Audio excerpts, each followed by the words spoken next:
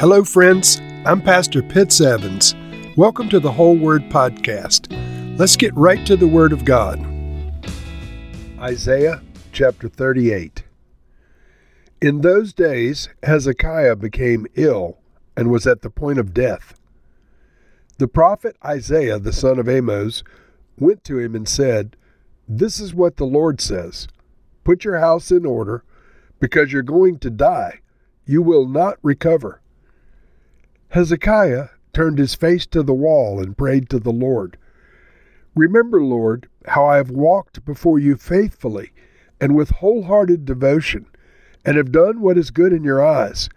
And Hezekiah wept bitterly. Then the word of the Lord came to Isaiah. "Go and tell Hezekiah, this is what the Lord, the God of your father David, says. I have heard your prayer and seen your tears. I will add 15 years to your life, and I will deliver you in this city from the hand of the king of Assyria. I will defend this city. This is the Lord's sign to you that the Lord will do what he has promised. I will make the shadow cast by the sun go backward 10 steps, as it has gone down the stairway of Ahaz." So the sunlight went back the 10 steps it had gone down. A writing of Hezekiah, king of Judah, after his illness and recovery. I said, in the prime of my life, must I go through the gates of death and be robbed of the rest of my years? Then I said, I will not again see the Lord himself in the land of the living. No longer will I look on my fellow man, or be with those who now dwell in this world. Like a shepherd's tent, my house has been pulled down and taken from me. Like a weaver, I have rolled up my life, and he has cut me off from the loom. Day and night you made an end of me. I waited patiently until dawn, but like a lion he broke all of my bones. Day and night you made an end of me. I cried like a swift or a thrush. I moaned like a mourning dove. My eyes grew weak as I looked to the heavens. I am being threatened. Lord, come to my aid. But what can I say? He has spoken to me, and he himself has done this. I will walk humbly all my years because of this anguish of my soul. Lord, by such things people live, and my spirit finds life in them too. You restored me to health and let me live. Surely it was for my benefit that I suffered such anguish. In your love you kept me from the pit of destruction. You have put all my sins behind your back. For the grave cannot praise you. Death cannot sing your praise. Those who go down to the pit cannot hope in your faithfulness. The living, they praise you, as I am doing today. Parents tell their children about your faithfulness. The Lord will save me, and we will sing with stringed instruments all the days of our lives in the temple of the Lord. Isaiah had said, "Prepare a poultice of figs and apply it to the boil, and he will recover." Hezekiah had asked, "What will be the sign that I will go up to the temple of the Lord?" And so those last two verses explain everything that precedes in this chapter. But there's some interesting things. I'm not going to read the entire song of Hezekiah, all of the poetic response to his healing that he had. But I do want to return. Hezekiah was sick. He was at the point of death, we read in the first verse. And then possibly the greatest prophet who ever lived, Isaiah the prophet, came to him and said, "This is what the Lord says. Put your house in order, because you're going to die. You will not recover." Now, friends, that is an unconditional prophecy. It's not a put your house in order and you'll live. It's not a repent and you'll live. It's you're going to die, so get your affairs in order. You will not recover. The Lord has spoken. You're a dead man. So what's Hezekiah's response? Now remember, this is an unconditional prophecy. There's no wiggle room. There's no get out of jail clause. Hezekiah prays and weeps before the Lord, And he says, remember, Lord, how I've walked before you faithfully and with wholehearted devotion and have done what's good in your eyes. And it says Hezekiah wept bitterly. Well, apparently Hezekiah's response to this unconditional prophecy, you're going to die, apparently his response moved the heart of God, because immediately the Lord gave Isaiah a prophetic word for a reprieve of Hezekiah's death, giving him 15 more years.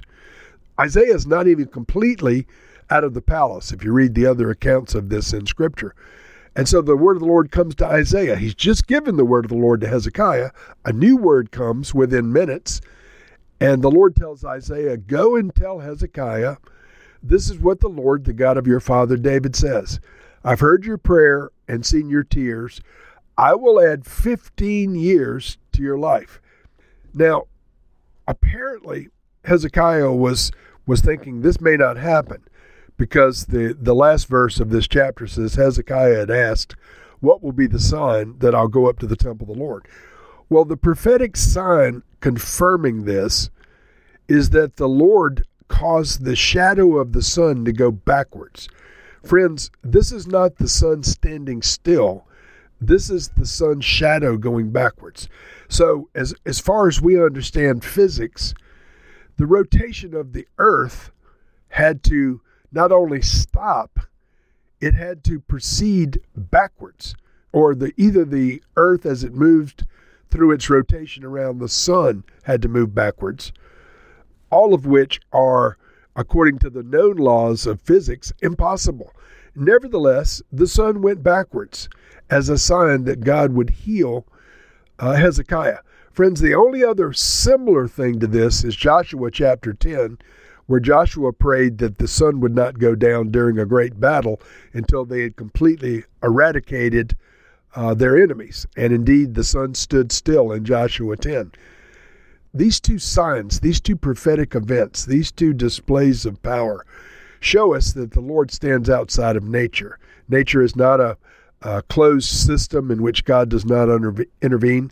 It's not a system over which God has no control. The living God can do anything, including make the shadow go backward, involving the movements of the earth or the movements of the sun itself. And so, in my opinion, other than the redemption of mankind by the sacrificial, atoning death, burial, and resurrection of Jesus, this is the greatest miracle in the entire Bible in terms of the upending of the natural order of things, the shadow going backwards in response to the prophetic word. Imagine this course of events. And I've been told that there are anomalies in the history of calculations in astronomy that show these two events, Joshua 10 and then this episode from Isaiah 38, that essentially the NASA clocks, when they were doing the space computations of time and the movement of planets and the constellations and so forth, uncovered these anomalies that are apparently measurable to this day. Anyway, Hezekiah gets a reprieve. Now, what is the method of the reprieve? Isaiah said, prepare a poultice of figs and apply it to the boil, and he'll recover. So it was not enough for Isaiah to say, you're going to recover. He actually had something that Hezekiah had to do. A poultice apparently was made to take the poison out of the boil. Now, quick comment on this.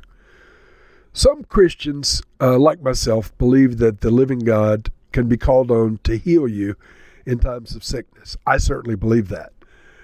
But there are some Christians that believe something I do not agree with, and that's if you've asked the Lord to heal you, you should never participate in medical remedies. Isaiah essentially provided a medical remedy for the boil. A poultice of figs was somewhat of a natural remedy. Now, of course, it was divinely ordained to rescue Hezekiah's life. So in that respect, it was supernatural. But in another way, it's like a medical treatment. I believe that the Lord has given wisdom to men for some medical treatments. Obviously not all, because some are debunked as the years go by.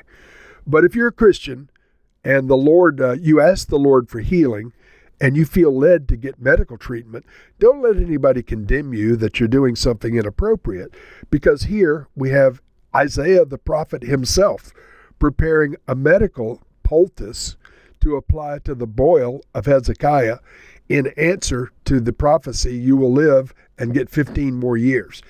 I hope you understand my reasoning here.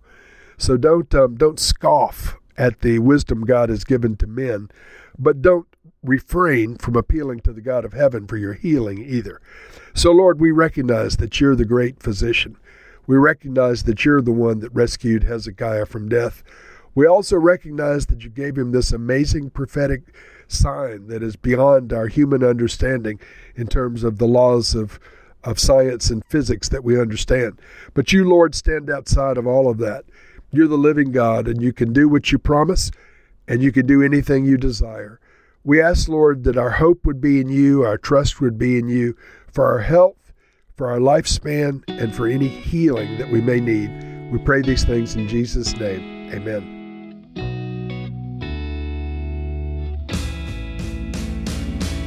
Thank you for listening to this episode of The Whole Word. It was brought to you by Whole Word Fellowship and the Northern Virginia House of Prayer.